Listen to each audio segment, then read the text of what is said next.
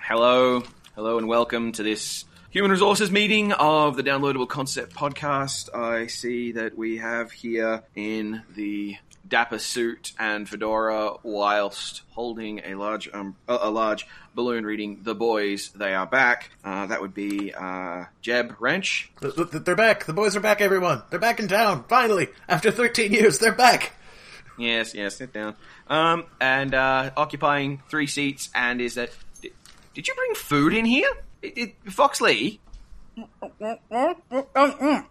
Yes, we need to discuss the critical lack of snacks in the meeting rooms. Alright, I'll add it to the end of the minutes, as notaried by minute taker Talon Lee.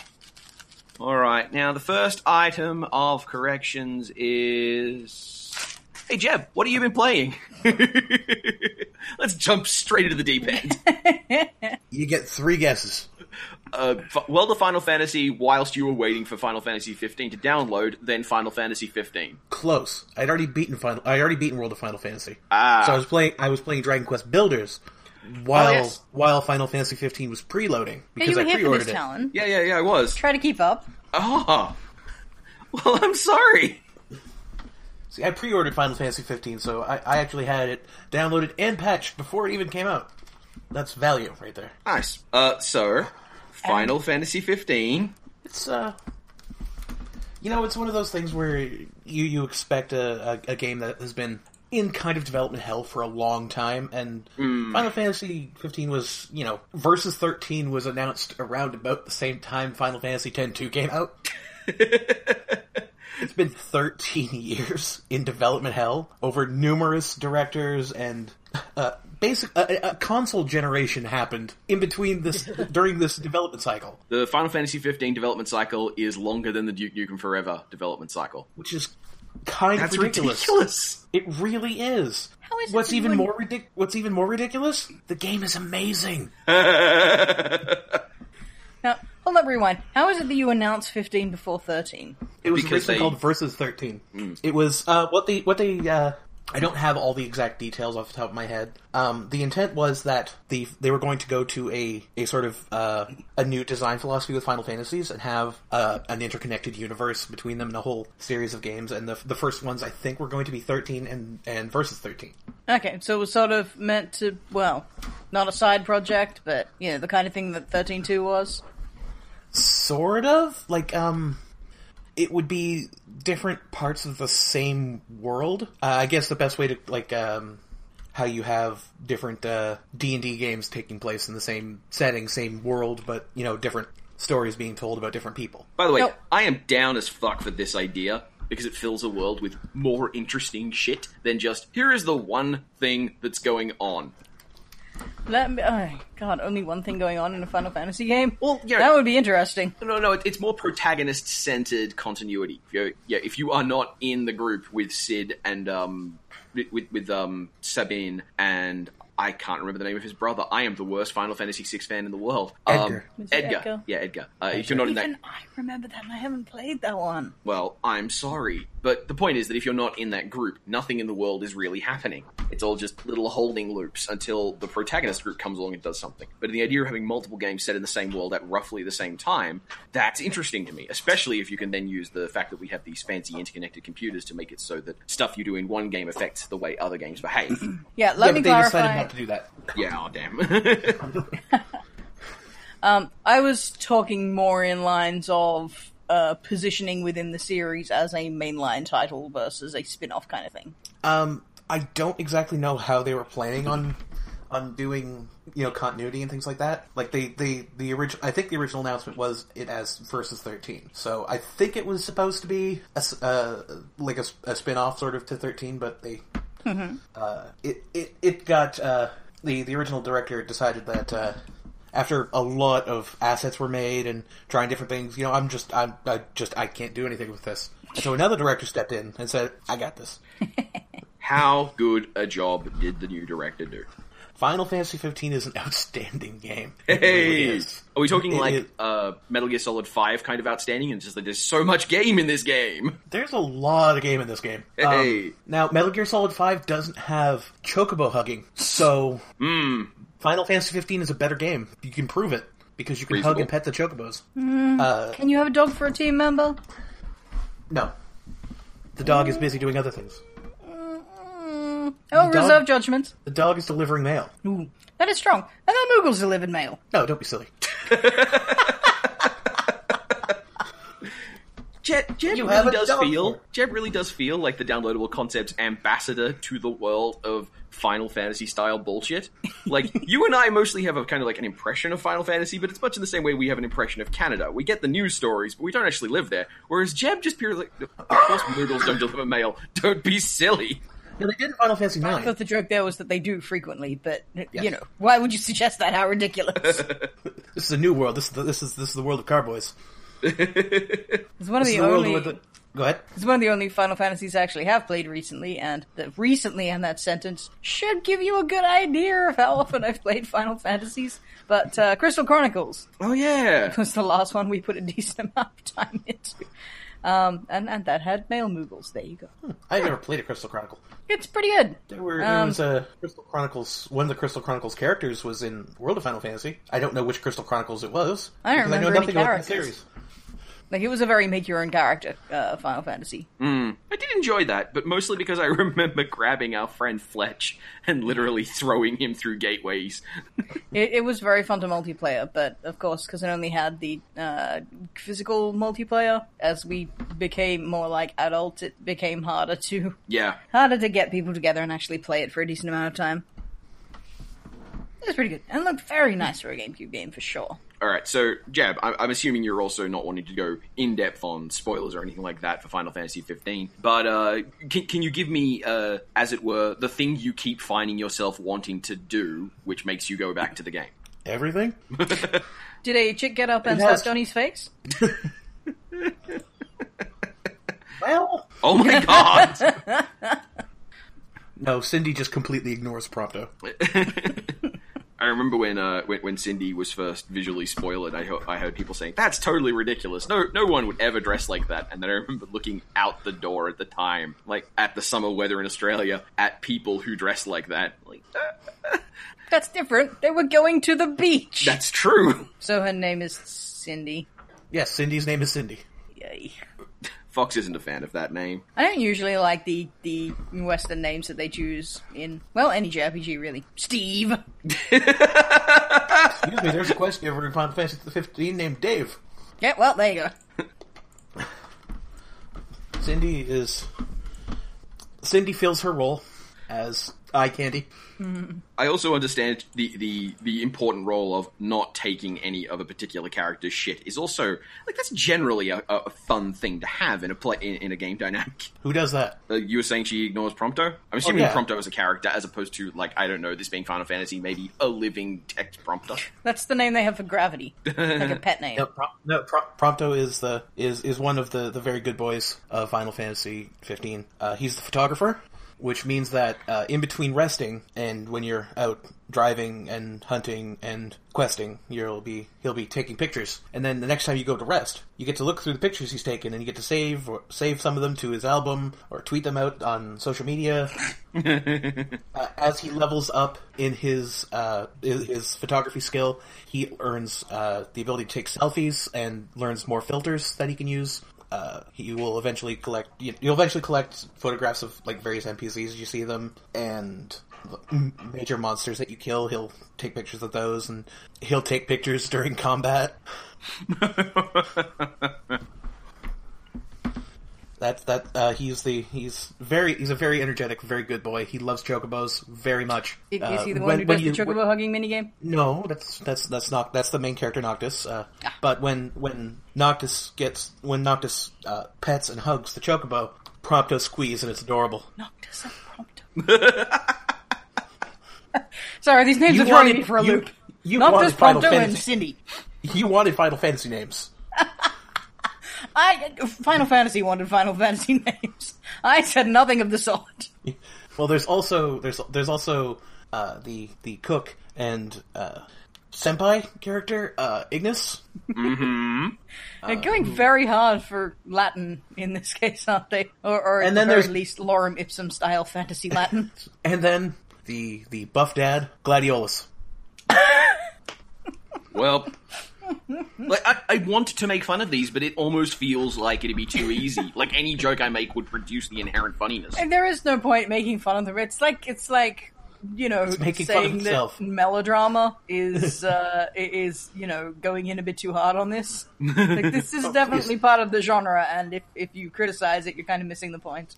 Prince Noctis' father. By the way, Noctis is a prince, so you know what his father is, right? King? Yeah. His name is Regis. King Regis. So that's a daytime TV reference, That would be right? better if he was King Regis Rex. One time I was driving in the Regalia, which is the car. I know, great name. Even has license plates on it. It's great.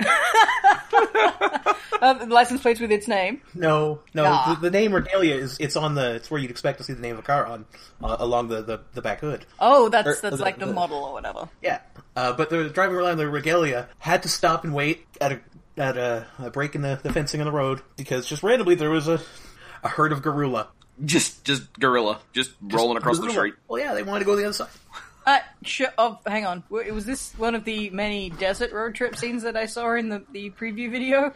No, this gorillas don't live in the desert. Yeah, that's right. I'm so silly. Gorillas don't so live after in you the stopped desert. and let the gorillas cross the road. I'm just saying, is my journey was. And it wasn't like a scripted event or anything. It was nice to see just the wildlife doing stuff. That is really cool. I like the idea of the road trip element being like a little bit of the trucking simulator flavor.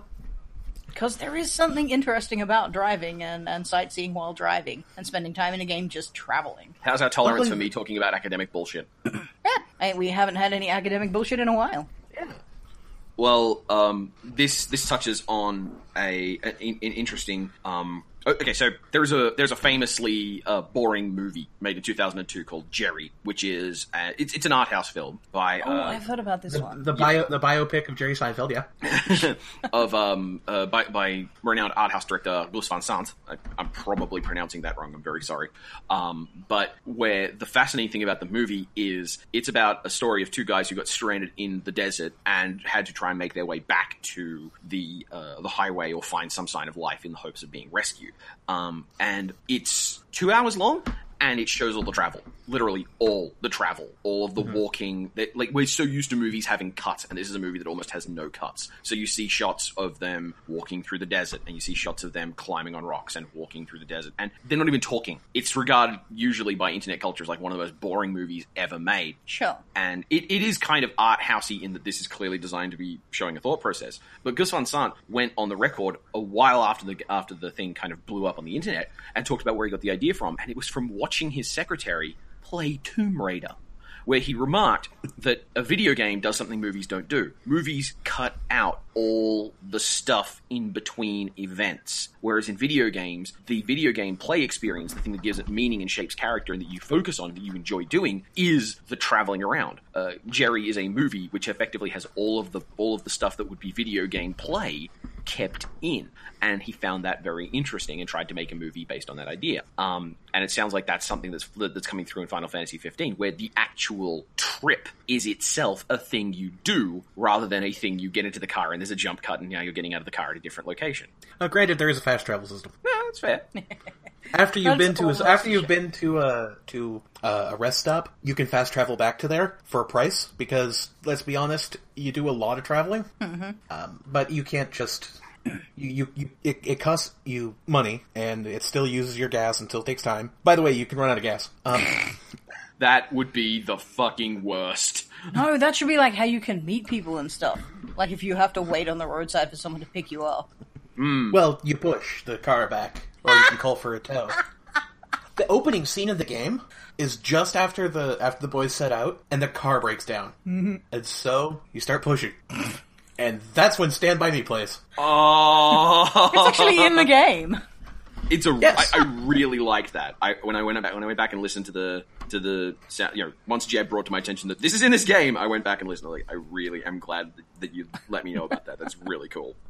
So far, by the way, I've played this game for, I think, 18 hours now. It came out on Tuesday. I'm in Chapter 3, and Chapter 1 is the prologue, is the tutorial, basically. So there's a lot of game to this game. So far, there's a lot of game to this game.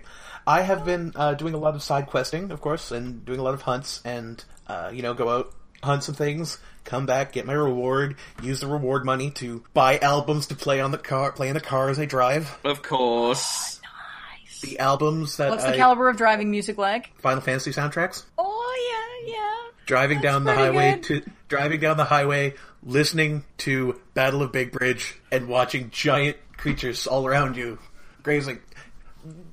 One of the first things you see after you get to like the second area, after you get out of chapter 1, basically, you see this down in this wetland, down this marsh. Ginormous Catoblepas just waiting around and grazing. And then what happens? I went camping. Prompto gets up first thing in the morning. Hey, let's go take a picture of one. You're the bait. And then you get a minigame where it's hold still as long as possible as it gets closer, and as soon as you're ready, you strike a pose before it eats you. That's wonderful. All right. Well, I'm assuming that we can just fill like an hour of audio with Jeb talking about individually great things that have happened with Final Fantasy 15. But the good news is, because we have extra episodes of the podcast coming out this month, well, because there are going to be more than one episode this month, we can just keep going back to that well. And we're going to, because this is what I'm going to be playing for a while. Excellent. This is going to be the playing a lot of Hotline Miami of Jeb's time on the podcast. Well, hopefully it'll be more interesting. Sometimes after fights, Prompto will start singing the Final Fantasy victory music. That's amazing. So he's the nerd. Nice. No, well, Ignis is more the nerd. Prompto is just a goofy, sweet boy. Okay.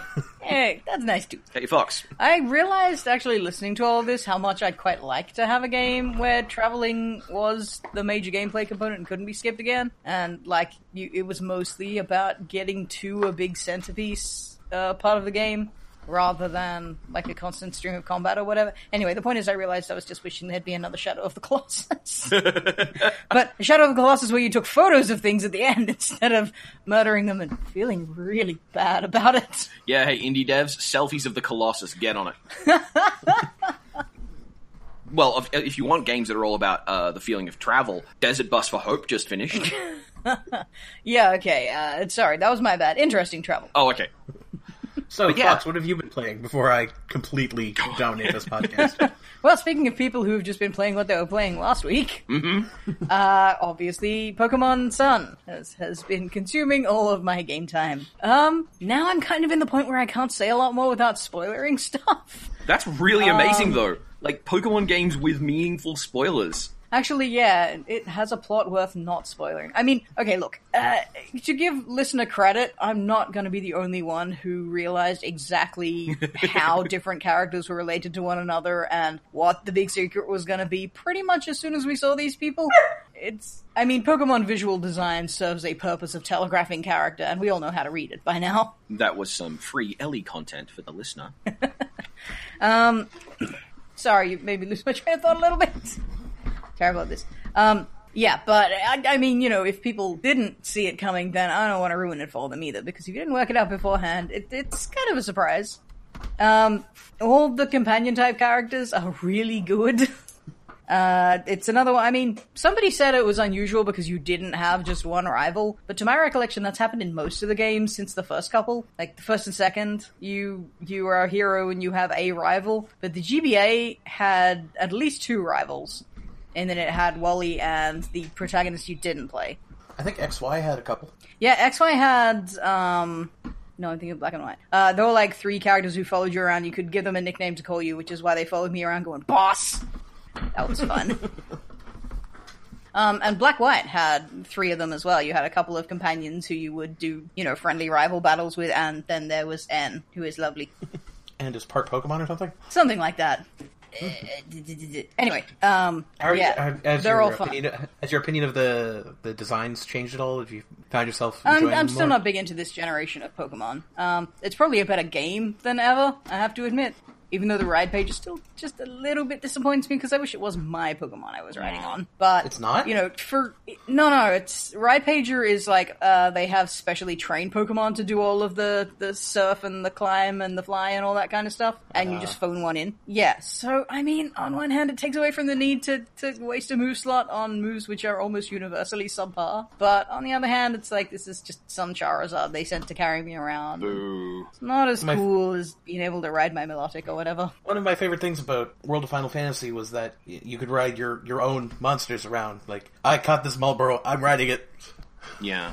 I know, right? In XY, they introduced this ride on a Pokemon feature, and I thought it was gonna be, this is amazing, they've replaced the bicycle with, you can just ride a Pokemon. That's great. That makes so much more sense than having a freaking bicycle. But it turned out that it's not your Pokemon, and it's just, like, in 2 specific bits of the map, you can ride one that's already there, and it's not very exciting at all. Anyway, and like Pokemon Uber is a bit like that, but... And the Go-Go you don't even get to ride it anywhere meaningful. You don't, and it's so tragic. I caught one in the early game, and I was all psyched for it to be my riding Pokemon. It is pretty cute, our Pokemon. Yeah. Oh, yeah, I like Skiddo and I like Go-Go. They're cool. Right. But yeah, so, that is still a wee bit disappointing. But for convenience's sake, you can't really argue with it, and there's a lot of other sort of little quality of life changes that are just the same kind of incremental improvements you've gotten over the entire life of the Pokemon series. So they did take out Super Training, which bothers me. Ah. You still have more control over effort values than you ever did up until Super Training, in that they're totally exposed, and you can mass produce the things which lower them, so you can replace them with the ones you actually want, but you have to do that through... You know how you do that? You do that by eating particular kinds of food and playing in bouncy castles. Huh. Really? Which I would be hugely in favor of, but they're expensive. You have to do the Friend Plaza stuff, which is, it's okay, but it gets kind of boring after a while because there's only a few different things to do and they're not that exciting. Well, kind of cool. I do kind of want to play Pokemon Moon now. Like, just the little things you shared with me as you're playing, because I don't know if you remember this, but there was a point where you leant over from your computer and where you're playing your 3DS and commented that the pink-haired girl from Team Skull, when she introduces herself, and this is a mild spoiler, she says, yeah, basically the rest of the team are idiots. I think that was in the demo. Oh, good. She says something pretty similar in the demo, yeah. You don't meet her until much later in the real game, but Plumeria is... Plumeria? Yeah, Pokemon also has really silly names. I bring this up only because all the Team Skull girls have pink You were giving me sass with Gladiolus. You were giving me sass with Gladiolus. You know what's even better? There is a lonely tsundere boy kind of character who you meet who's like, being tough on his own and like, no, I have to get stronger myself, and you're all like, I totally know what kind of archetype you are. And his name is Gladion. All right. By the way, lovely. There's going to be a lot of fan out of him and Hal, I think. By the way, Gladiolus' sister's name is Iris, just in case there wasn't a family theme going on here. I would say something, but then I would be getting into spoiler territory. Rightio. Anyway, it's a good game. So what have you been playing, Talon? I've mostly just been playing more Dishonored 2. Of course. And Dishonored 2 is real good. I have gone back and replayed it now something like 8 times. I am 1 achievement shy of having all the achievements for this game, and it's an achievement for finding 45 different books throughout the world and reading all of them in the same playthrough. So it's not like I've been, I have done the achievement for get through the entire game, killing nobody and being noticed never. Though, I will say, the achievement system is okay. Accessibility in achievement systems is a thing, right? I've complained that not being able to turn off an achievement system is itself an accessibility problem. Sorry, you just reminded me of one bit in Sun Moon where there's a story bit you can't get through unless you have the sound turned on. That was a BS move. That sucks. Mm-hmm. Anyway, go on. But in Dishonored 2, the achievement system doesn't care about the difficulty you have the game set to, and to my amazement, it kind of doesn't care how you get the achievements in question. Mm-hmm. So, one of the achievements is for killing 6 people in 1.5 seconds. And that's, like, the combat system is so fluid and so excellent at doing what it's doing that you can totally do that. You just need to be really good and, moving fast and timing yourself well. So this isn't like you have to do something dodgy, like line people up near a wall or something? No, but indeed, if you're a show-off, you could use, you could get a chain of headshots with a crossbow, and penetrating shot. Like, you could do that hypothetically in one shot, which is so cool! Which is what you did, right? know people? No, because what I did was choke out 6 overseers, pull them in a pile, and drop a grenade on it. And as I'm doing it, I'm thinking, this isn't going to work, is it? Like, the achievement's not going to... Oh, and by the way, overseers are dicks. I feel no shame. I love how direct that is compared to the other possibilities you just discussed. I'm going to get them all in one place and blow them up. I just made a death pile. This also taught me that in Dishonored 2, removed limbs are pickable objects. Oh, no. Are they equipable weapons? No, but they're throwable. Good. And with the strength upgrade, any item you throw, if you hit someone in the head, knocks them out. Which meant that I blew up an overseer in his office, picked up his discarded leg, went to the window, looked across the canal at a guard who was about to execute an innocent person, panicked, threw the foot from 3 stories up. It arcs through the air in a sort of, slow motion, and then the kill cam kicked in, because the game has a kill cam. Of course it did. And it shows the shot of the guard as he pulls his gun, points it to the back of the head of the innocent civilian, and then a foot comes into the top of the camera, hits him in the head, and he bounces backwards into a rose bush, disappears, and the kill cam lingers just long enough the civilian's looking around going, what? Dishonored 2 is a really good game. And you can't do that again. And I looked at it and went, I wish I'd been streaming. I wish I'd recorded that. I wish I had any way to convey this aside from telling the story of the time I chucked a foot. Yes, God. It's a game with a surprising amount of emergent stuff. It's also really thoroughly detailed. You may remember me last week mentioning a character called Mindy Blanchard. I found out that she appears in a second level, not just one. And while she's there, you do have to avoid her because she's a guard. And I thought that's kind of interesting. And then I wound up getting into a fight with her because I screwed up. But while I was there, I was watching her. And she has unique lines for when she's fighting you. She doesn't just quote like a guard, which, fair enough. She's a fully developed character. She has 2 unique executions for you, depending on, for either character. She kills Corvo differently to how she kills Emily. Which, that's like, silly of me, like, oh, it's a big deal. But it's just so much stuff in this game. It feels like a conventional AAA game folded up small. So there's so much extra stuff in this small space. Anyway, that's a very cool description. I don't want to keep prattling on about it because I will just keep prattling on about it. Oh, prattle. Your stories about feet are much more fun than my stories. What we're gonna do one of these weeks is we're just gonna each start talking at the same time for an hour, but the individual game, let the listener sort it out. Though I did like that you said discarded leg, because there's definitely an element of willingness if you can describe something as discarded. You are right. No, I did not relinquish ownership of that leg willingly. Oh, it's dismembered, that's right. On a related front, guards in Dishonored 2 who tease animals, or who are mean to animals. The animals remember! Good. There's a guard in one of the levels who has a whole bunch of wolves behind, well, they're hounds, but he has them behind glass, and he sits there making fun of them. And if you sit there listening long enough, he ridicules them for how long he's kept them without food. It's a glass wall. Douche. And Corvo has a power called Wind Blast, so Corvo can knock people and they just fly forward for a bit. So Corvo stands up, Wind Blast, he goes through the glass into the room, and I'm like, okay, I've just alerted a whole bunch of dogs to my presence. They're going to come for me. And they don't. They dive on the dude. Yeah, I don't know if that's so much that they remember, but that right? sounds they've obviously been scripted as, yeah. Yeah, but... That sounds like the game telling you a solution to a problem. But then I found later on a similar guard who has similar lines near some dogs, but he's not in a position to be easily brought there. And I thought, this is weird. I choked the guy out, I carried him back to where the dogs he was dealing with were, dropped his body, moved it over to a different spot, opened the area where the dogs were from, and they ran out and attacked him instead of me, despite the fact I'd aggroed them. See, what you'd need to do is test this with another guard. Which I did. You did? And they came after me. Okay, that's pretty special. So someone in the game It's like an animal cruelty flag. Yes! Good. I want to go through and find if I can use the heart to find one of the guards who explicitly mentions that line about, he beats the dogs because they're the only thing that does complain. Mm-hmm. I want to see if that guy will trigger dog attacks. And I of course can't believe there's that much. The hard part about pulling that off, of course, is that you want to kill the motherfucker yourself. Yeah! Oh, and that's the other thing. The heart, it used to be in Dishonored 1, every guard you killed contributed to your chaos score, and you like 20% of the guards. You could kill 20% of the guards in any given level and not get above low chaos. And that was seen as, like, people complained that was too simplistic. I, myself, never even came close to it. I felt the idea of killing a lot of people in Dishonored 1 was just a waste of the fun. But in Dishonored 2, 1, combat is so much more fun.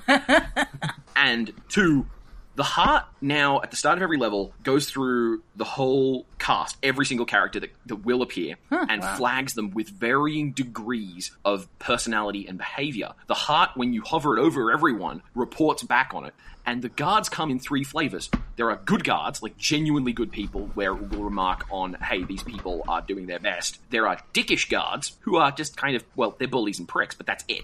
And then there are the actual monsters, the people who are doing really terrible stuff off screen. Killing the really terrible people doesn't affect your chaos score. Good. So you can go around with the heart in hand and find all the explicitly abusive guards, shiv them, and walk away with the mystically endowed knowledge that I have made my empire a better place. Don't get me wrong, you're delightfully totalitarian. But, yeah, I like that idea because the implication is that they would cause more chaos by continuing to exist. But I am fine with delightfully totalitarian wish fulfillment, especially when it's empowering a lady. All right. Look, we're gonna get totalitarian wish fulfillment in video games anyway. Most of video games is, to some degree, fascist power fantasy. So you might as well use that for good rather than evil. All right, then. Now, I have one last thing for Jeb. Don't know if I've mentioned it yet. The professor of Sun and Moon, because there is always a professor, is not just cool beach bum professor who doesn't wear a shirt under his lab coat because he's so laid back. He's also a luchador. Of course he is. He has a secret identity. On that note, thank you very much, Jeb, for giving me the chance to bring to Jet Grind's attention the French name of the Pokemon Hawlucha. Oh, yeah. Yes, Bruta Libre. Bruta Libre. Fantastic. Extra, read all about it. Here it is, the corrections for the 1994 Retro Gaming News. Brought to you by Cardwin Hunting and Spotting Supplies. When you need a foot that'll go 100 feet.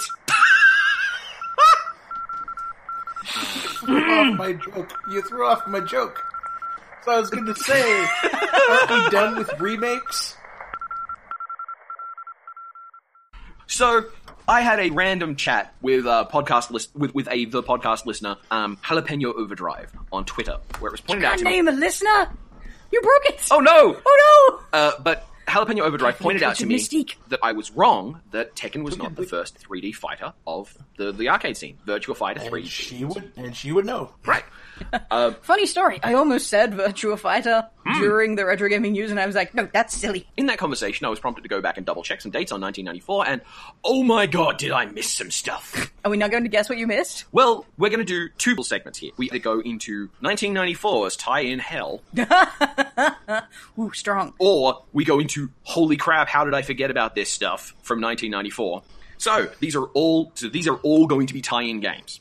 First up, it is a Sylvester Stallone, Wesley Snipes movie game. Demolition Man? Demolition Man. It's a Hanna-Barbera long-runner character game. Like, this character was in the late 1950s, early 1960s. It's one of the Flintstones games? Close. Right caliber of character, but a different, but the other big side of Hanna-Barbera at that time. Yogi Bear? Yes, The Adventures of Yogi Bear. Ugh. We have a martial arts kung fu movie with motion captured teenagers based on a Three Ninjas Kickback? Three Ninjas Kickback. Oh my god. We have a movie trying to capitalize on the wild success of Macaulay Culkin as a main actor from Home Alone. No, not the Home Alone tie-in game. What was the movie after Home Alone? Son? Sorry? Dennis the Menace. Not Good Son. Not Richie Rich? No, this was an animated movie. With Macaulay Culkin? Oh. As the main voice. I don't know. The Page Master video game. Oh, that was him, wasn't it? We have a game that wanted to but could not sample not Jeff Bridges, dang it. Sorry, the guy from Jaws, the hard-bitten old dude. God damn it. Oh, is that Roy Schneider? Schneider, yes. He was Bridger in Sequest DSV, yes. which is you're getting Jeff Bridges from. Yes, and that's the thing. It's the Sequest DSV Super Nintendo game. Oh my god, there was a Sequest DSV game? Yes, there was. And I never had it all this time? Yes. Interestingly, it was published by THQ, continuing their trend of, like, oh, buddy. See, THQ is actually just three guys who will publish anything from Maniac Mansion. Just anything. It's like the cast of Fear and Loathing rolls up and just like, hey, you want to publish something? Come on.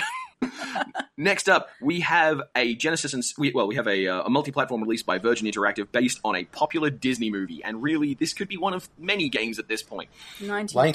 Lion King, yes, indeed. We have a tie-in for a tie-in movie.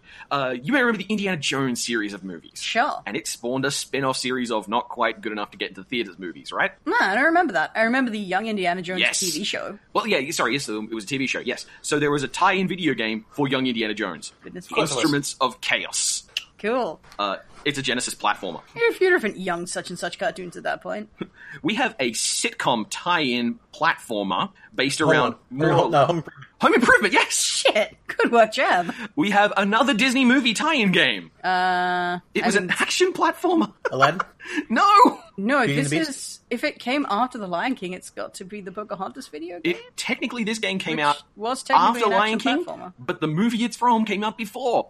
Beauty and the Beast. Beauty and the Beast, the SNES game. That was actually... Oh, wait, the SNES one may not have been because they were different in the Disney era, but the Beauty and the Beast Mega Drive game was a two-sided one where you could rip shit up as the Beast or, like, prance around solving puzzles as Belle. Yeah. One played Belle. We have...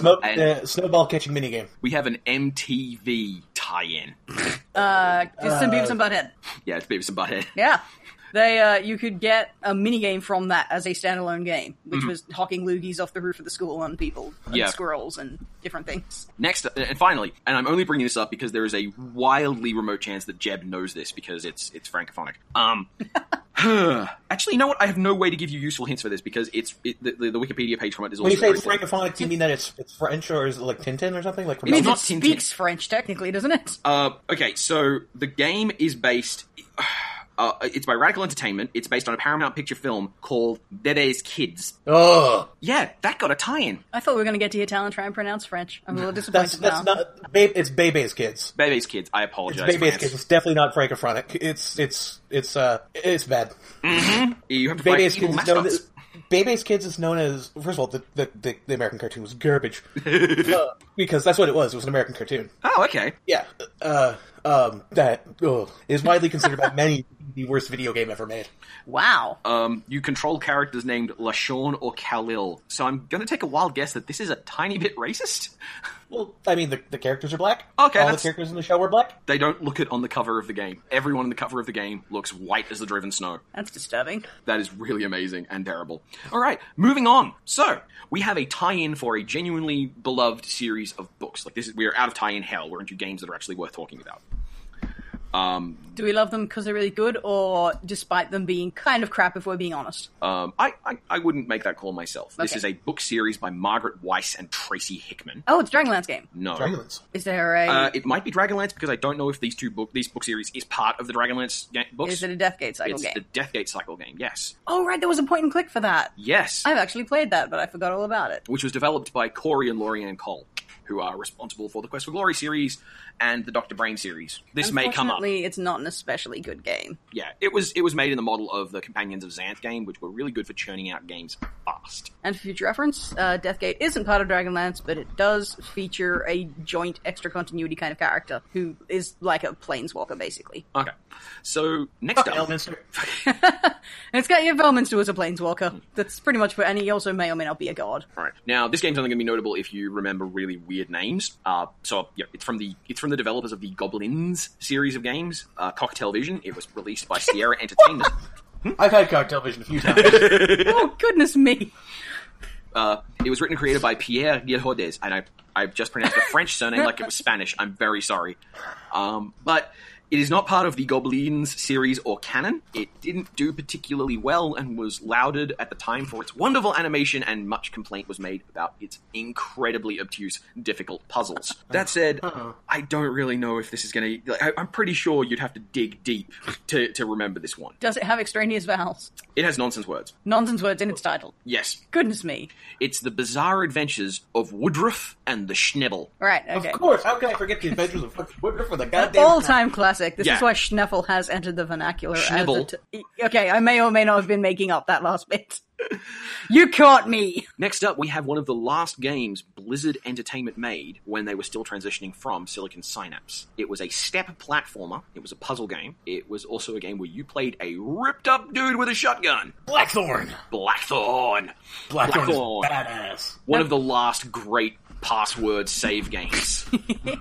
Now, tell me what a step platformer is. A step platformer is a platformer where you have a fixed unit of distance whenever you take a step. Prince of Persia. Okay, yeah. Yeah, Prince of Persia is a good example. Step platformers Technically, Tomb Raider is a good example. I guess... Well, the early Tomb Raiders anyway. Oh, right. Yeah, they were... Part of the reason they feel so awful now is because there is an absolute fixed distance to a step and a jump and a running jump. And right. Yeah.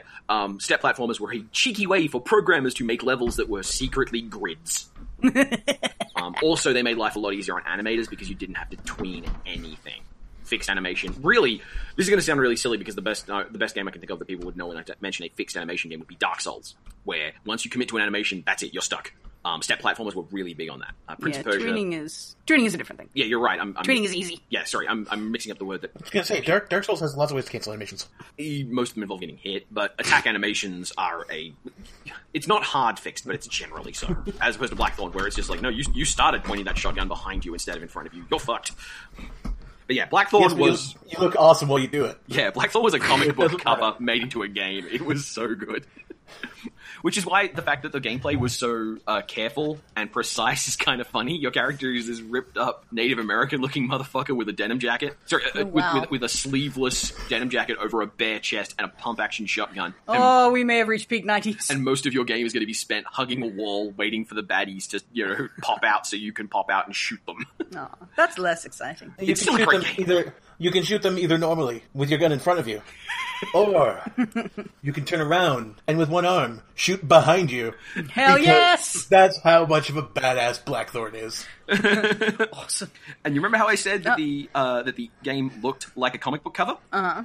The art for Blackthorn was by Jim Lee. Have you seen that one game where you actually are playing a comic book? Jeb, you probably know this one. It was a Mega Drive game. Comic Zone? Yes. Yeah, where you actually play through the panels of comic book pages. That was just a really clever concept. Next up, we have the attempt from an arcade developer. Like, this game is not... You're not going to guess this game, but I want you to know about this game. Sure. This was an attempt to topple Mortal Kombat. It was a game by Incredible Technologies and published by Strata in the arcades. It was called Bloodstorm. Bloodstorm wanted to be a Mortal Kombat killer, but its engine couldn't handle the raster fast enough, so you would get that tearing effect you get when a character... Handle the raster? Handle the raster. Whenever you jumped, there was a very subtle tearing effect at the very top of the screen, which never feels good. Oh, superb. But let me give you the rundown of the names of the characters you could play in Bloodstorm. Oh, no. You could play Fallout, a mysterious warrior who emerged from the radioactive part of the planet known as the Death Zone. Okay, that's another thing, but Fallout, that's a cool guy name. Tot Talon, a cybernetic warrior whose steel heart makes him a cold and cruel ruler of Siberia, spelt CYB. Now, Talon, did you stutter, or is his name Tot Talon? No, it's Talon. It is Talon, okay. Mirage. Good things always happen when you spell it CYBERIA. We're going to get to that. Oh, no! Mirage, the leader of a cannibalistic Amazon tribe who live in the harsh desert in the province of Obsel, having overtaken and enslaved the male population. Same. Tremor, the strongest and wisest of a race of people known as Earthians. Don't you love how you're, you can be a cannibalistic Amazon who enslaves men, but you're still going to get the girl name? Razor, a suave and handsome man who was once in love with Tempest, the daughter of the High Emperor who was murdered before the events leading up to the contest. Is that the Emperor of Siberia? Hellhound, the fiercest fighter in general of the Fire People of the Southern Province. And finally, Freon, Steve. leader of the Ice People. Freon. That's all he gets, leader of the Ice People. Leader of the Ice People. The Ice Ninja. They promised that there would be a sequel. There was not. Well, everything changed when the Fire People attacked. Next up, we have a... let me guess, they all had to fight like a 5-armed dragon?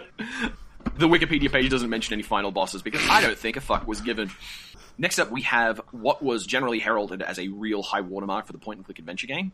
It also took itself very seriously in the money invested in getting the game made, which meant that it had voice acting. It was one of the first CD talkie games that wasn't a talkie version of an existing game. And the art director, Charles Cecil, recruited David Gibbons to do a series of comic book pages that was used to inform the visual aesthetic of the whole game. You might know Dave Gibbons as the artist behind Watchmen. Cool. No idea what this game is. In this game, at one point, you drop a welding robot onto your robot buddy, who then wanders around waving a welding torch at you going, "Exterminate, exterminate." Okay. I mean, as soon as you say robot buddy, I'm thinking Beneath a Steel Sky. It is Beneath a Steel Sky. I did not know that had talkie in it at all. It does. What was that, Jeb? I just said that. I missed you. I'm sorry. Jeb said also, yes. But yes, it was Beneath the Steel Sky, which also used an updated version of the Lure of the Temptress engine from 1992, except Beneath the Steel Sky is good. Ooh. Yeah, you heard me, 1992's Lure of the Temptress. Come fight me. Get at this. But yeah, Beneath the Steel Sky is still really a good point-and-click adventure game. Feel free to go grab it on GOG. It's free. Yeah, it's totally free. Get it on GOG. Have a look around. See what you think. Also, if you're on Linux, it's in various repositories. Nice. When we were like, it was the first CD talkie game on Linux. The first CD talkie game, and that meant that I had the vision at the time of like, well, it must be 640 megabytes of data because that's a CD, right? Yeah, the GOG download is I think 113 meg. All right, next up we have Sid Meier accidentally creating a genre, and it wasn't Civilization. Railroads. Yeah, it was 1994 saw the first release of Transport Tycoon.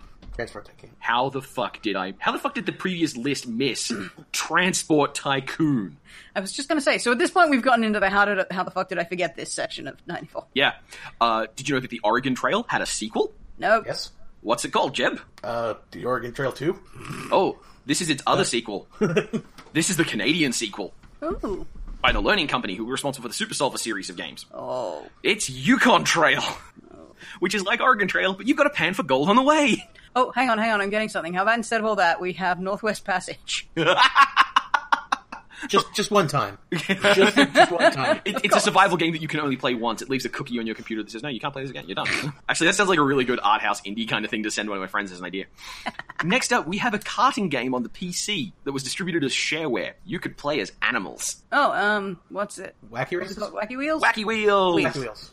Which was developed by Beaversoft and released by Apogee Software. Oh, that's what I was going to say. I was going to talk about Super Solvers. But let's not. Let's not. For another time, perhaps. So, here's the thing that might interest you. 2014, Cascadia Games acquired the rights to Wacky Wheels from Apogee and made a sequel/remake. It's a sequel? Which you can buy on itch.io.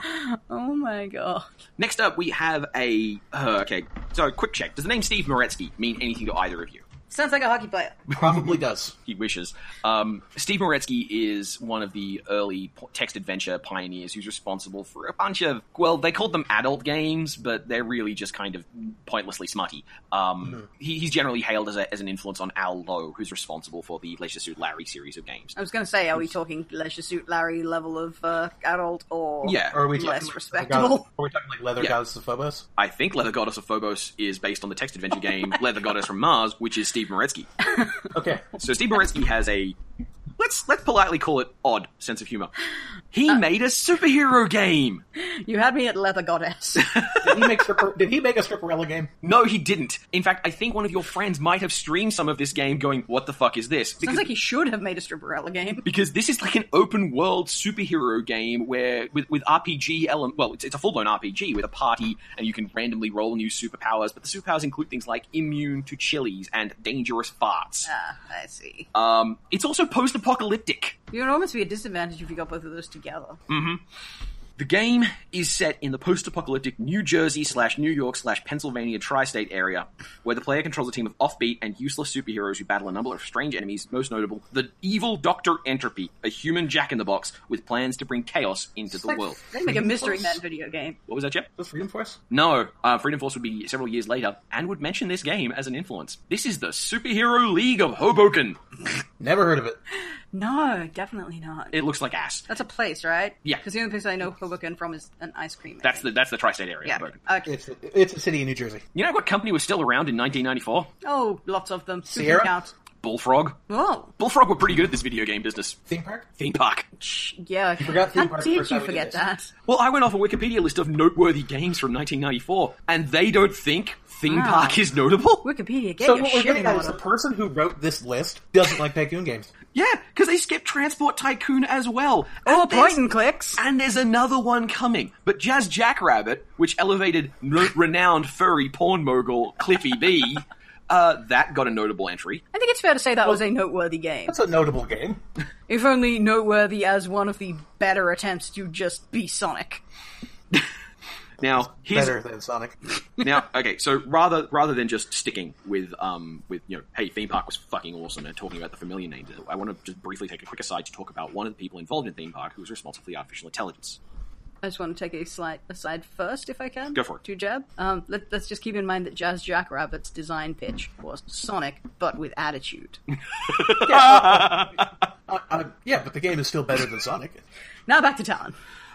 The AI author of Theme Park was a man, Demis, D-E-M-I-S, Hassabis, who was Greek Cypriot and Chinese Singaporean. So, Wow. I'm not familiar with any of the structures for those names, so I apologize. Dr. Hassabis, for getting your name wrong. I do not mean any disrespect by it. He started work on Bullfrog projects to fill time while working on other stuff, and made the Theme Park AI. Pete Molyneux was so impressed with the Theme Park AI that he went on to work on the Black and White AI. And that was nice and cool and all. And then he moved on to a couple of video games for Eidos and Vivendi. He's responsible for AI in the game Republic the Revolution, which no one remembers, and Evil Genius, which some people may remember as a very interesting Bond-themed re-riff on Dungeon Keeper. But yes. after finishing at Elixir Studios that made Evil Genius, he returned to academia and got a PhD in cognitive neuroscience in the University College of London, working with Professor Eleanor Maguire and Professor Geraint Rees.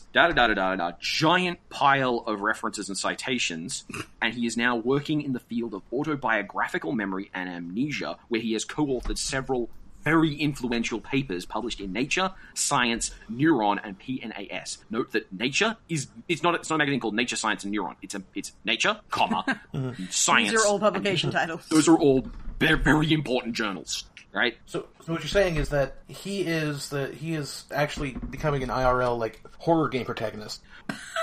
Well, here's the other thing. Antagonist.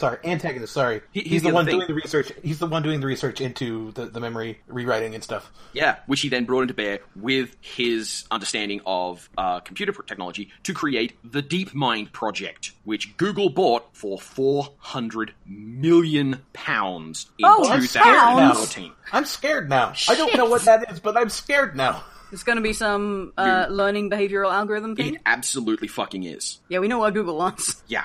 Now, here's the final note, the thing I love the most about this gent, looking at his Wikipedia page. It notes, sure, he's got an ELO rating of 2,300 at age 13 in chess, so you're smart. But you know what else? He's the 4th-ranked diplomacy player in the world.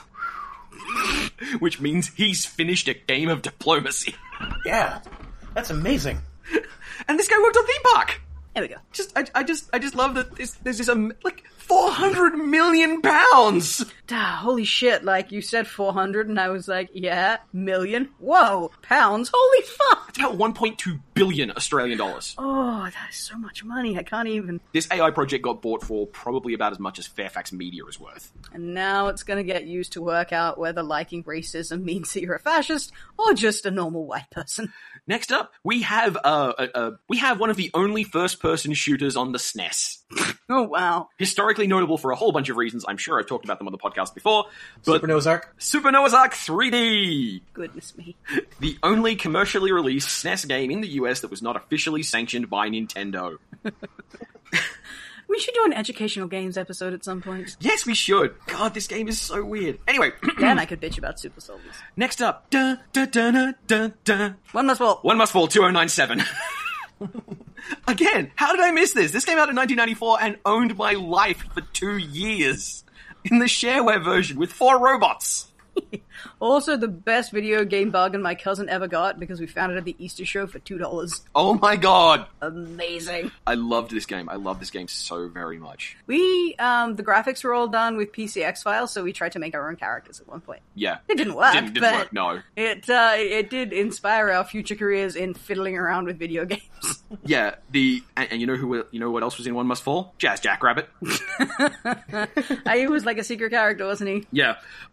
There is currently a open source version of the game on GitHub called OpenOMF. Wow. Which is trying to give it both cross-platform compatibility and some way to run a multiplayer game that isn't an IPX connection. So is this a rebuilding from scratch kind of thing, or? Well, the game was released as freeware in 1999, which, by the way, when you think about it, that's 5 years on. The developer said 5 years, that's enough, we've made our money. Yeah, wow. Which is super nice. Well, Epic Shareware model was really successful. Yeah, especially because unlike a lot of other shareware models, the developers kept getting money as more shareware copies were being sold, which is pretty cool. Normally it was kind of, we're going to give you enough money and that's it. Well, just the fact that they got a bit of money for a shareware version rather than it being free to share. Yeah. I mean, you could share it, but the way you found it was probably you found the disc in a shop for a couple of bucks. Next up, we have a SNES attempt to oust Sonic as the cool, fuzzy animal hero that goes fast. Goes fast? Does go fast, but in a straight line. Okay, well, I thought it was going to be Bubsy, but nope. He's not very fast. Though there was a Bubsy game in 1994, but fuck it, we have to draw the line somewhere. We don't get to cover true art games. Yes. Not make it into the noteworthy category. Well, Jazz Jackrabbit was Sonic but edgier, so what if you took Sonic and made him more noble? Maybe... Okay, it's been Rocket Knight. Rocket Knight Adventures. Yes, it is. He goes in many directions. It's a straight line. Yeah, except when he's not. That was very misleading. Like, he can't curve the shot. Oh my god, can he curve it? Never mind. Yes. Sparkster and Rocket Knight Adventures. And Sparkster, Rocket Knight Adventures, and Sparkster 2 came out in the same year. I'm assuming there's some degree of a labeling fuss going on there, because there's no way they made 3 Rocket Knight games in 1 year. Well, it might be a re-release, because I'm pretty sure that Sparkster as the title of the game was not used in at least a couple of places. Like here, I think it was just Rocket Knight Adventures. Next up, we have another Sid Meier just knocking the fucking ball out of the park kind of game that, unfortunately, now in hindsight looks a lot worse. Mostly because of its central theme of, sure, it's okay to do this. Colonialism? It's colonization, yes. You just made a game called Colonization. You made a game called Colonization. Wow. And in Colonization... Well, it was based on the board game. Yeah. And in Colonization, you will just occasionally have Native American tribes turning up and being like, hey, fuck off. And your only responses are something along the lines of, here is some money to not get me to fuck off. Or, okay, we're going to exterminate you now. Right. Brilliant. Because, limited mechanics. Well, there's something to be said for enforcing historical realism in this kind of instance. Like, no, you don't get to pretend that they just said, oh, okay, sorry, we respect your occupation of this land. What were we thinking? How bad? Next up, knowing Jeb's taste for what were the video game equivalents of shitposts, do you remember a series of games called Mad Dog McCree? Yes. Right. So did you know that in 1994, a home live-action Laserdisc version of a Mad Dog McCree engine game was released? Yes. What was it called? I do not know which one it was that was... Why don't you just give us some names from this series then, Jeff? Well, I saw the Adventure Pals stream this. Okay, yes, it's called Shootout at Old Tucson. Oh, Shootout. Yeah, right. Which I just thought, when I saw the name in the giant list of things that came out in 1984, I'm like, Old Tucson? Sure, let's see. As opposed to New Tucson. Yeah. Next up, we have, okay, this game might be too obscure, but it's worth remarking on because it is hard as fucking nails. This game is a survival alien science fiction game. You are dumped on a planet and told, right, that's your lot, go get alive. And this is a game where the depth of things that can go wrong for you is astounding. It was released for the PC, the Atari Falcon, the Atari ST, and the Amiga. It was ported to home console 3DO. It was also released on the Jaguar CD, but cancelled before sale. Wow, so many people trying to make consoles at this era. Yeah. The spacecraft of Officer Trepelev, a member of the fictional Alien World Exploration Department, is sabotaged and crash-landed on a prison planet called Zarathustra. Oh, I see. Also Sprach Zarathustra. This game was brutalized in its PC release because it was so hard reviewers couldn't play the game to a meaningful conclusion and get a good opinion of it. So, wow. PC Gamer gave it 40%, Amiga Power gave it 39%. Curiously, however, Amiga Format, which bought the game and with the premise for Amiga Format was we buy the game, we play it, and when we're done, we give you a review, rather than we try and hit a release schedule. They gave it 82%. So an actual review. Yeah. 3 years later. Right, so what I'm getting is excellent game, crippling difficulty that will make it not fun for anyone who is willing to, well, just put it down. Richard Pelly of Amiga Power, who is a name that's meaningful to me because he moved on to work at PC Format. Oh, right. You had the wonderful quote of, it's like being told to paint a fence and discovering that it's 15 miles long. The game is called Robinson's Requiem. It's available on GOG. Do not buy this on a whim. But if you want a game where it's possible to have your eye damaged and infected and infested and removed, you should check it out. It's that kind of game. Go check out Lisa on Steam. Actually, yeah. Hey, there's room for multiple games here. I'm pretty sure the Fortress, it's free. eye being damaged, then infected, then infested, then removed genre is not widely served. There's a top-down shooter game commonly referred to as the 4-eye genre. We have a top-down shooter game that was released under shareware by Apogee and apparently was really successful as a shareware game, but surprisingly few people bought it. It wasn't heavily pirated, it's just people like, oh hey, yeah, I got 9 levels of this game. This is really good, that's all I need. Oh, hang on, is this, it's like not Tyrion. It's not Tyrion. It competed with Tyrion. I should know this. It tried for a gritty style. When you say top-down shooter, you mean like a shmup, or do you mean like a shmup? Yes, TV sort a shmup. You were piloting a plane that was moving on a linear path up the screen, and things would come at you in waves, and you would shoot at them. Right, it is a plane shooter. And you had destructible stuff on the ground, and you had a surprisingly large number of things you could shoot at. Also, it had a really honky April Fool's Day thing, and a thing that would happen on birthdays of the developers only. Why don't I know the name of this damn game? Where the forests would erupt with monkeys that would fling coconuts at you, and they were so hard. You were basically doomed when that happened, which meant that there was, one day of the year where you can't play this game you bought. What a great idea! Is it? It's not. I can't remember it. I want to say something Horizon or something. It's Raptor, Call of the Shadows. It's understandable you didn't remember the name. It's the most generic thing in the world. Name, but... Next up, we have... Alright, I'm not going to try and be silly about this. This is a Sierra adventure game that I personally find really important. It was something I wrote about on my blog. It's an Space RPG. Quest for Glory. Yeah, Quest for Glory 4, by Corey and Lorianne Cole. I told you they'd come up again. Quest for Glory Shadows of Darkness, the 4th and, at the time, thought to be final game in that franchise. And absolutely the best? I could argue about that with myself for hours. It's probably the best. I like 2 a lot as well. But yeah, it's hard to pick a best one in that one. It was notable at the time because we got John Rhys Davies to do the voice acting. A real actor! He's a narrator, isn't he? Yes. So he shows up a hell of a lot. What we didn't realize at the time is that also in that voice crew we had Jim Cummings. Well, he's in everything that has voice acting. And one of the earliest computer game roles for Jennifer Hale. Nice. Oh, right, that's why there's an extremely sexy lady in it. A sexy redhead who doesn't take any shit, you say. So mysterious. Next up, we have the very... generically bland voiced lady, you say? No. We have a forgotten sequel to the Hugo's House of Horrors adventure game series. A forgotten sequel? So yes. Not Hugo 2? Not Hugo 2. There was Hugo 2 Whodunit, Hugo 3 Lost in the Jungle, and then there was this one. Yeah, I've never gone near a Hugo thing except for one Let's Play that the listener is probably already aware of. This is...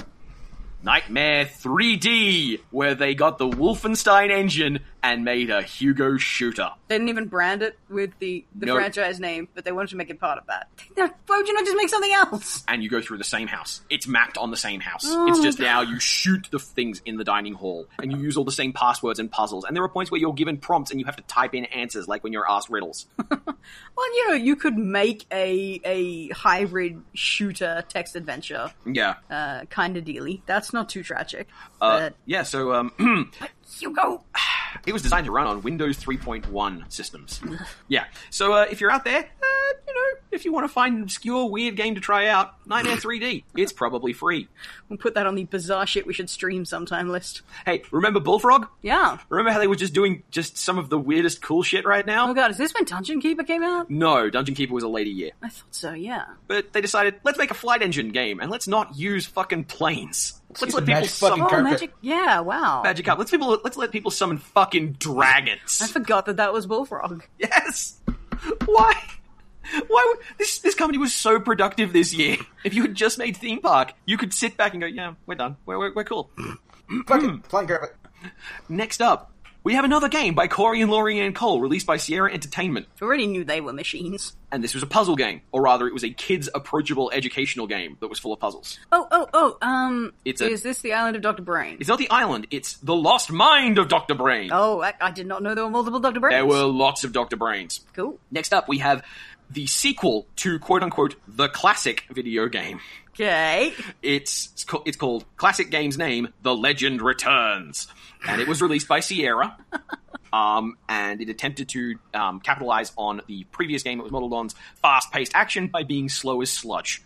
It was a puzzly platformer where you were running around trying to collect treasure and avoid hooded figures that were going to try and kill you. You could dig holes. Lode Runner? Lode Runner. In 1994, Sierra released a lushly animated, slow-moving Lode Runner sequel. Called Classic Lode Runner. Called Lode Runner, The Legend Returns, and according to the back of the box, sequel to the classic video game. Okay. I mean, Lode Runner is a classic game. It absolutely is. No, absolutely. I thought you were saying that classic was part of the title of the sequel. Next up... It's hard to speak in square brackets. Yes, absolutely. Next up, we have... One of the few games of the 90s from the European development scene that really got out and was really notable.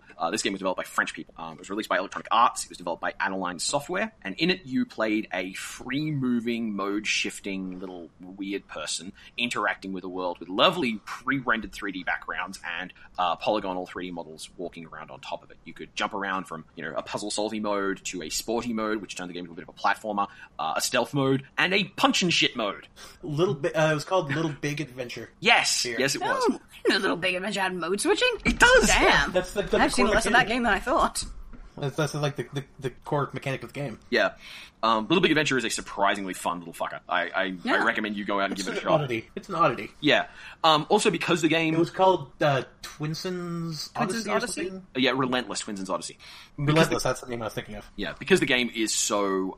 That is a weird contrast of titles. It's also dialogue light.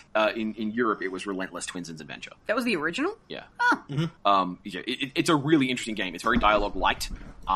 So most of the characters instead have this weird habit of like grunting or gesturing or making just sounds at one another, which is a really interesting, different way to handle things. Yeah, I wish that would happen more in modern games instead of full voicing. Hey, Westwood tried to get into the point-and-click adventure game. What do Westwood do when they're at home? Command & Conquer. Oh, right. Yeah, this game spawned... Siberia? Oh, is it spelled with a CY? Okay, yes, Siberia with a CY came out in 1994. Oh, God! And it was a awful 3D rendered puzzle step platformer. Well, not even a platformer. It was a really shonky adventure game and a rail shooter. Like, you'd do some puzzles, then you'd fly a plane on a rail shooter, and they were both really annoying.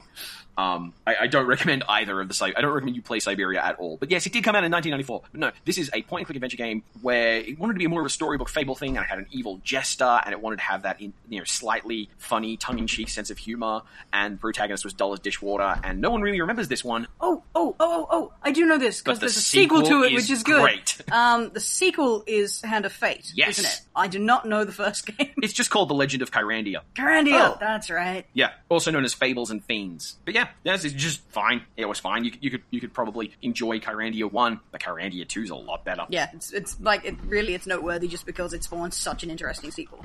Hey Jeb, you remember the game you always bring up whenever anyone wants to talk about, well, I knew Dark Souls, I knew the developers of Dark Souls back in their first game, and they're about to say Demon's Souls? Kingsfield? Yes.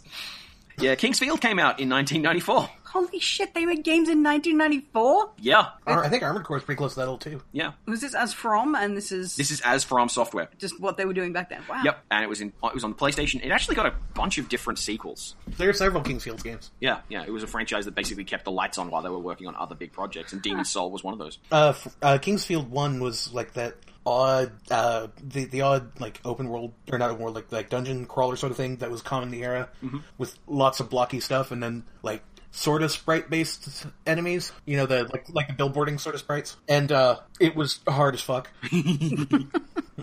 All right, next up we have, and this game is not, there's no guess on this one, because this game I'm reasonably certain is not, like, I don't think we could pronounce it correctly, but it's noteworthy to mention that this game... Oh, exists.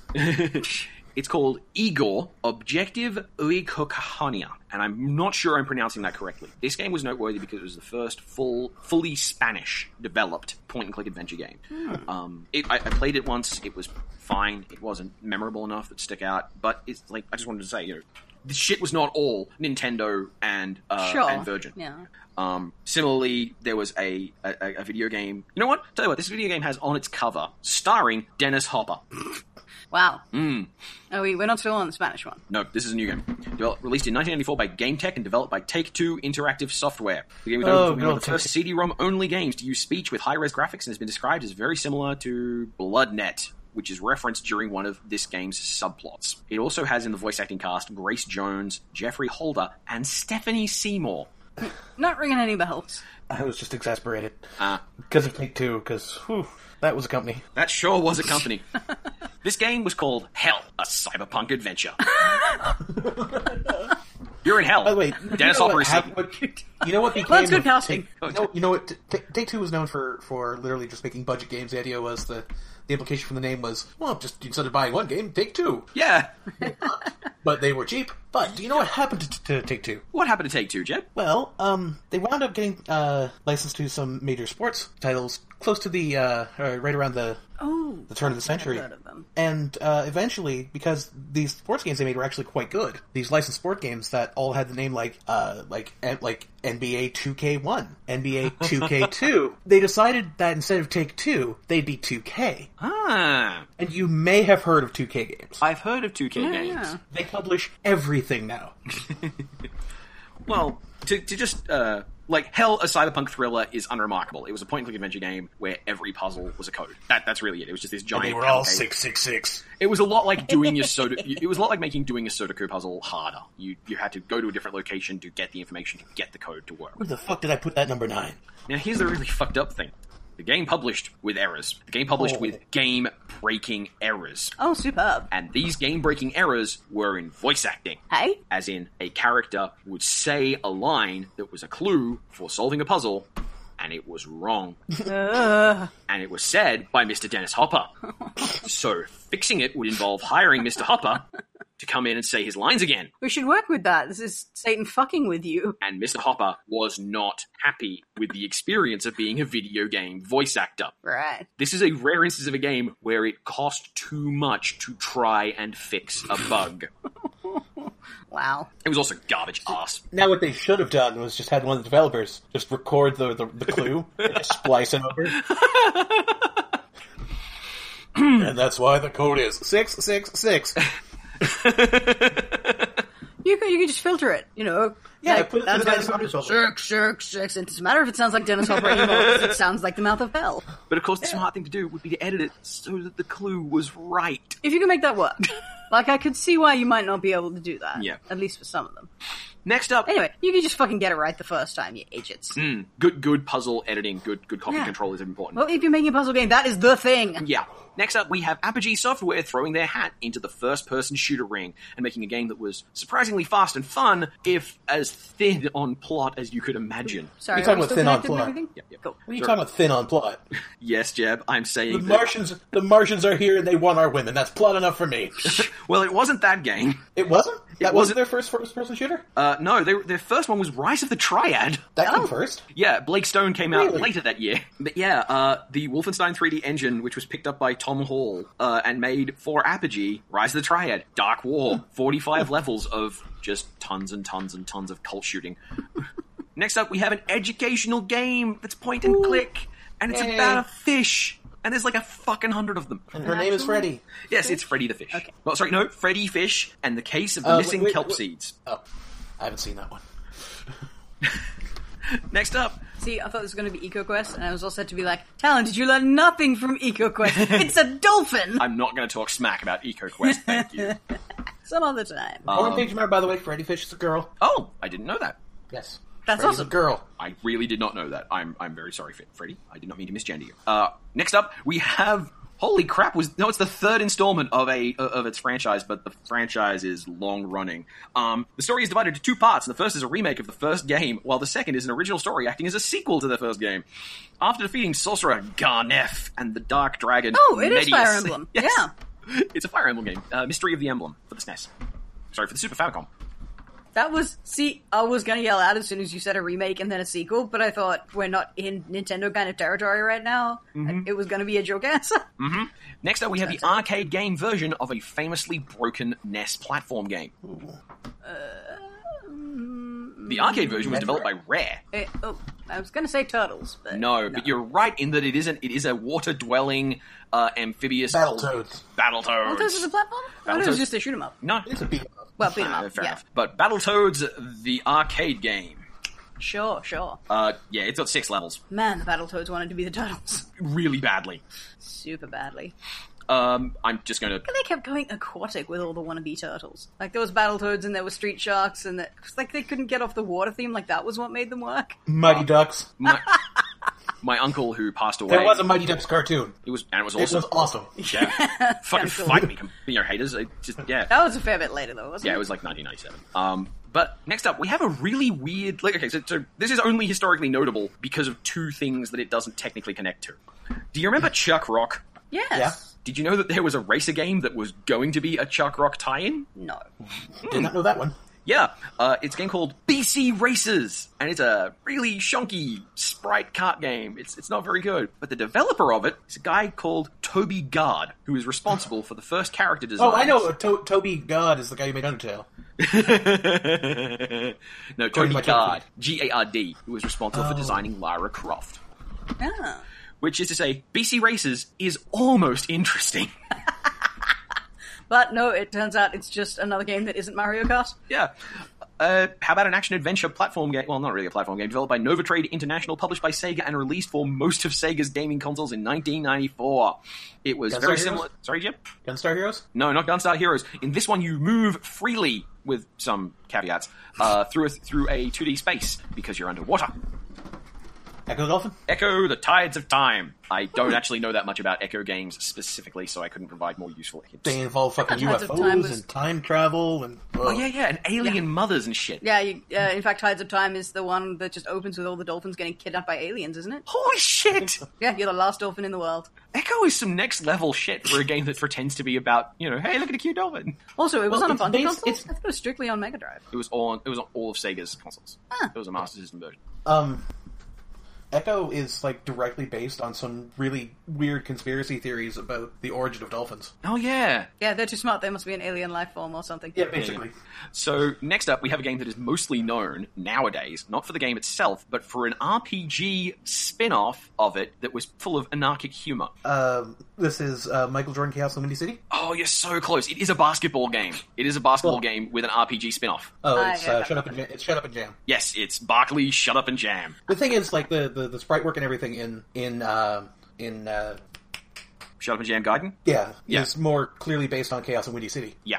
Oh, yeah, you don't know about Barkley, Shut Up and Jam Gaiden? Yeah, the Gaiden was the surprising part, yes. Yeah, it's an RPG where basketball has been made illegal and you're traveling around performing, and this was a separate game to Barkley, Shut Up and Jam, which already... Oh, it's a fan game. Okay. Yeah. I cannot that makes sense. I cannot begin to explain to you Barkley, Shut Up and Jam. Gaiden. No, that's cool. Okay, what was surprising me was that Gaiden, that would mean that it was made by a Japanese developer, and I would not expect to hear that for something originally called Barkley, Shut Up and Jam. Which, that said, there's a lot of interesting stuff colliding there, but if it's a fan thing, then suddenly everything makes sense. Everything. That said, Barkley, Shut Up and Jam did get a Japanese release, and its name is awesome. No, do it. Bakure no Power Dunku. Sweet. How cool is that? I'm skipping over a couple now, but quick question, do you remember Blue Byte Software, Jeb? Vaguely. Did they do budget re-releases of things? No. Blue Byte were notable for incredibly mathy, crunchy, hex-based strategy games, particularly the Battle Isle series. And Battle Isle 2 came out in 1994. Huh. Now, home stretch here. We have possibly the worst fighting game ever released on the PC. Ooh. That's saying a lot. Yeah. You couldn't jump over each other. You couldn't face left. You couldn't fucking face left. How? So, what? Like, you just... Your character was always facing right. The only character you could play in a multi-character beat-em-up. The PC... Okay. Like, I thought both players could only face left, so, like, one of you had to be... What's this both players stuff? Well, the enemy character. Yeah. Like, you had a fight game where both characters were facing the same direction and one of them had to, I don't know, hold a shotgun over their shoulder and shoot backwards. No, this game featured such glaring problem as the AI was not capable of reacting if you jumped. Oh, hang on. Was this famously released like a preview version? It was the predecessor to the god-awful "we sent you a preview that works" and the actual game is buggy as bullshit? Mm-hmm. It's called Rise of the Robots. Rise of the Robots. Yeah. Yes. I am staking my flag on this. I think Rise of the Robots might be the worst PC fight game ever made. Like, incompetently made. It sounds like it would be hard to find anything worse than a game that just fucking doesn't work.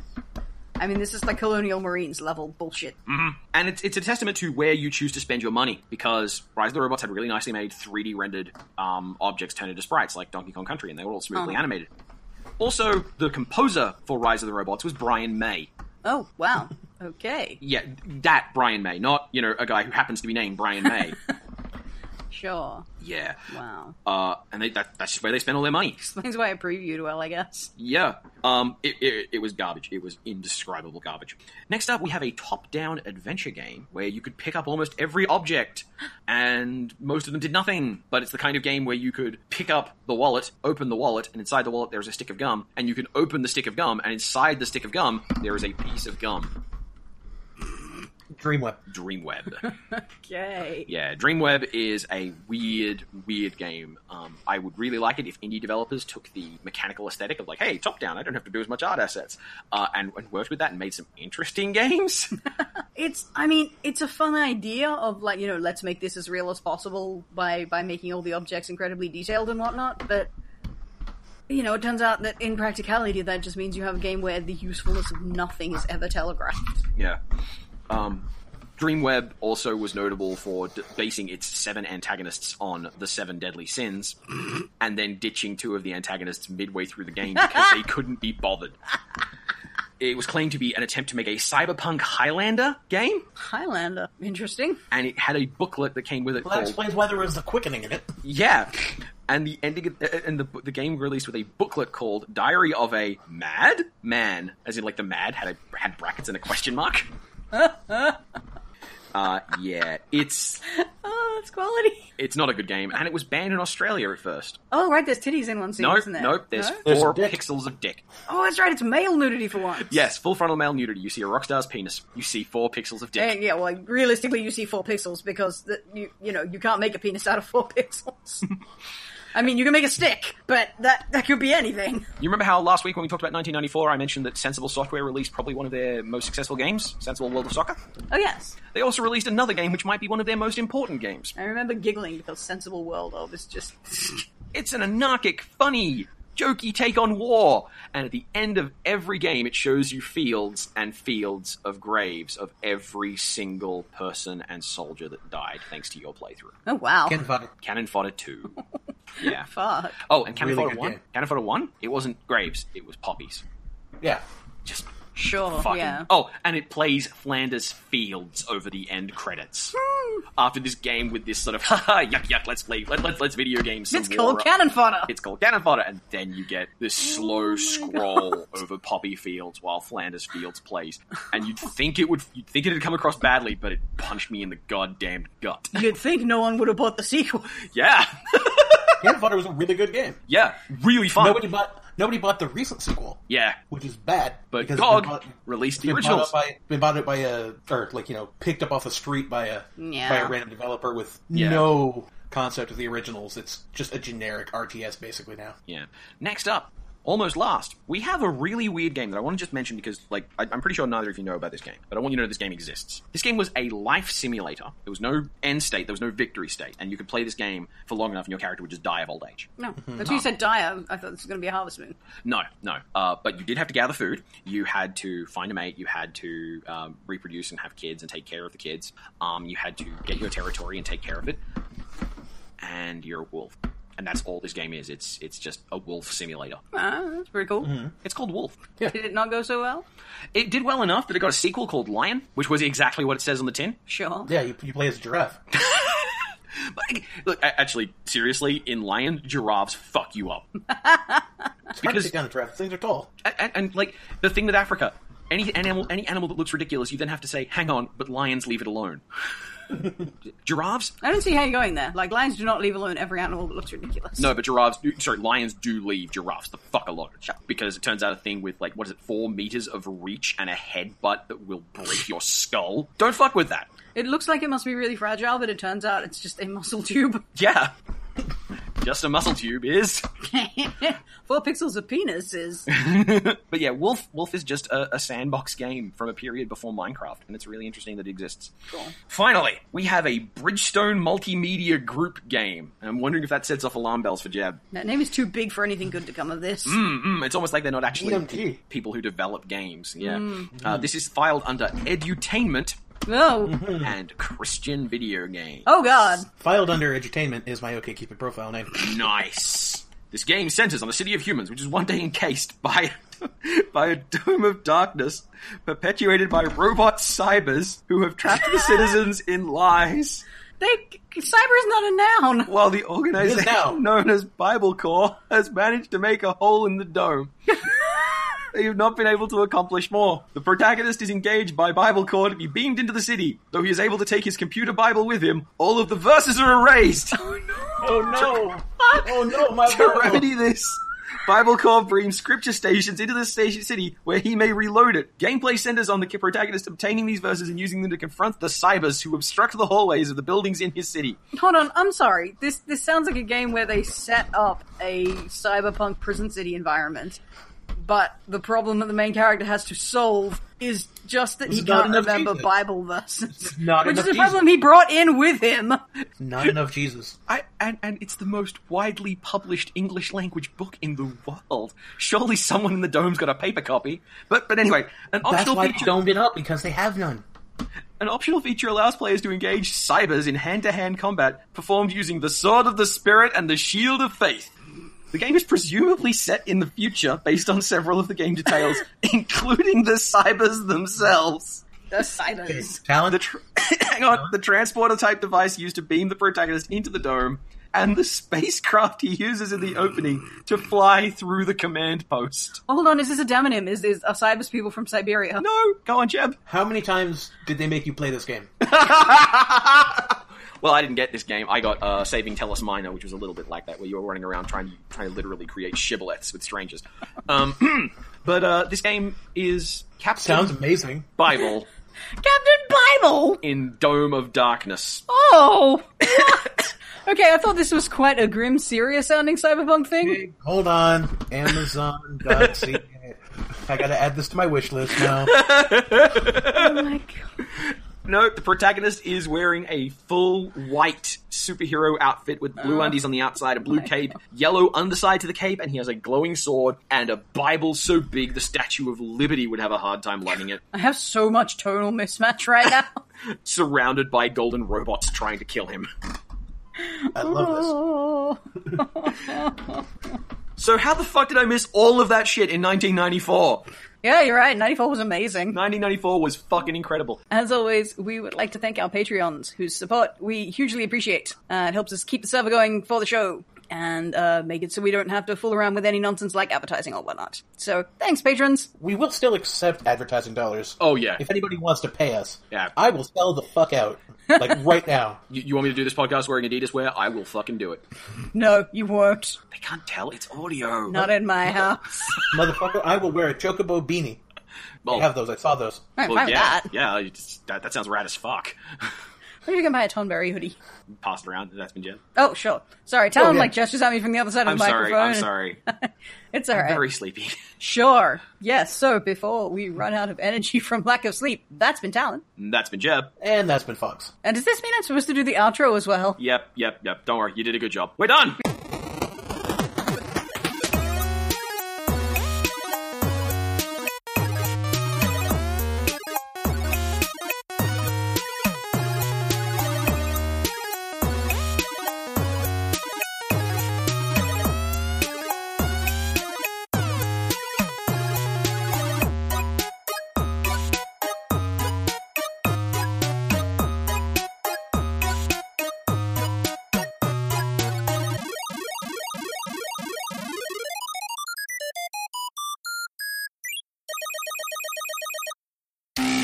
DLC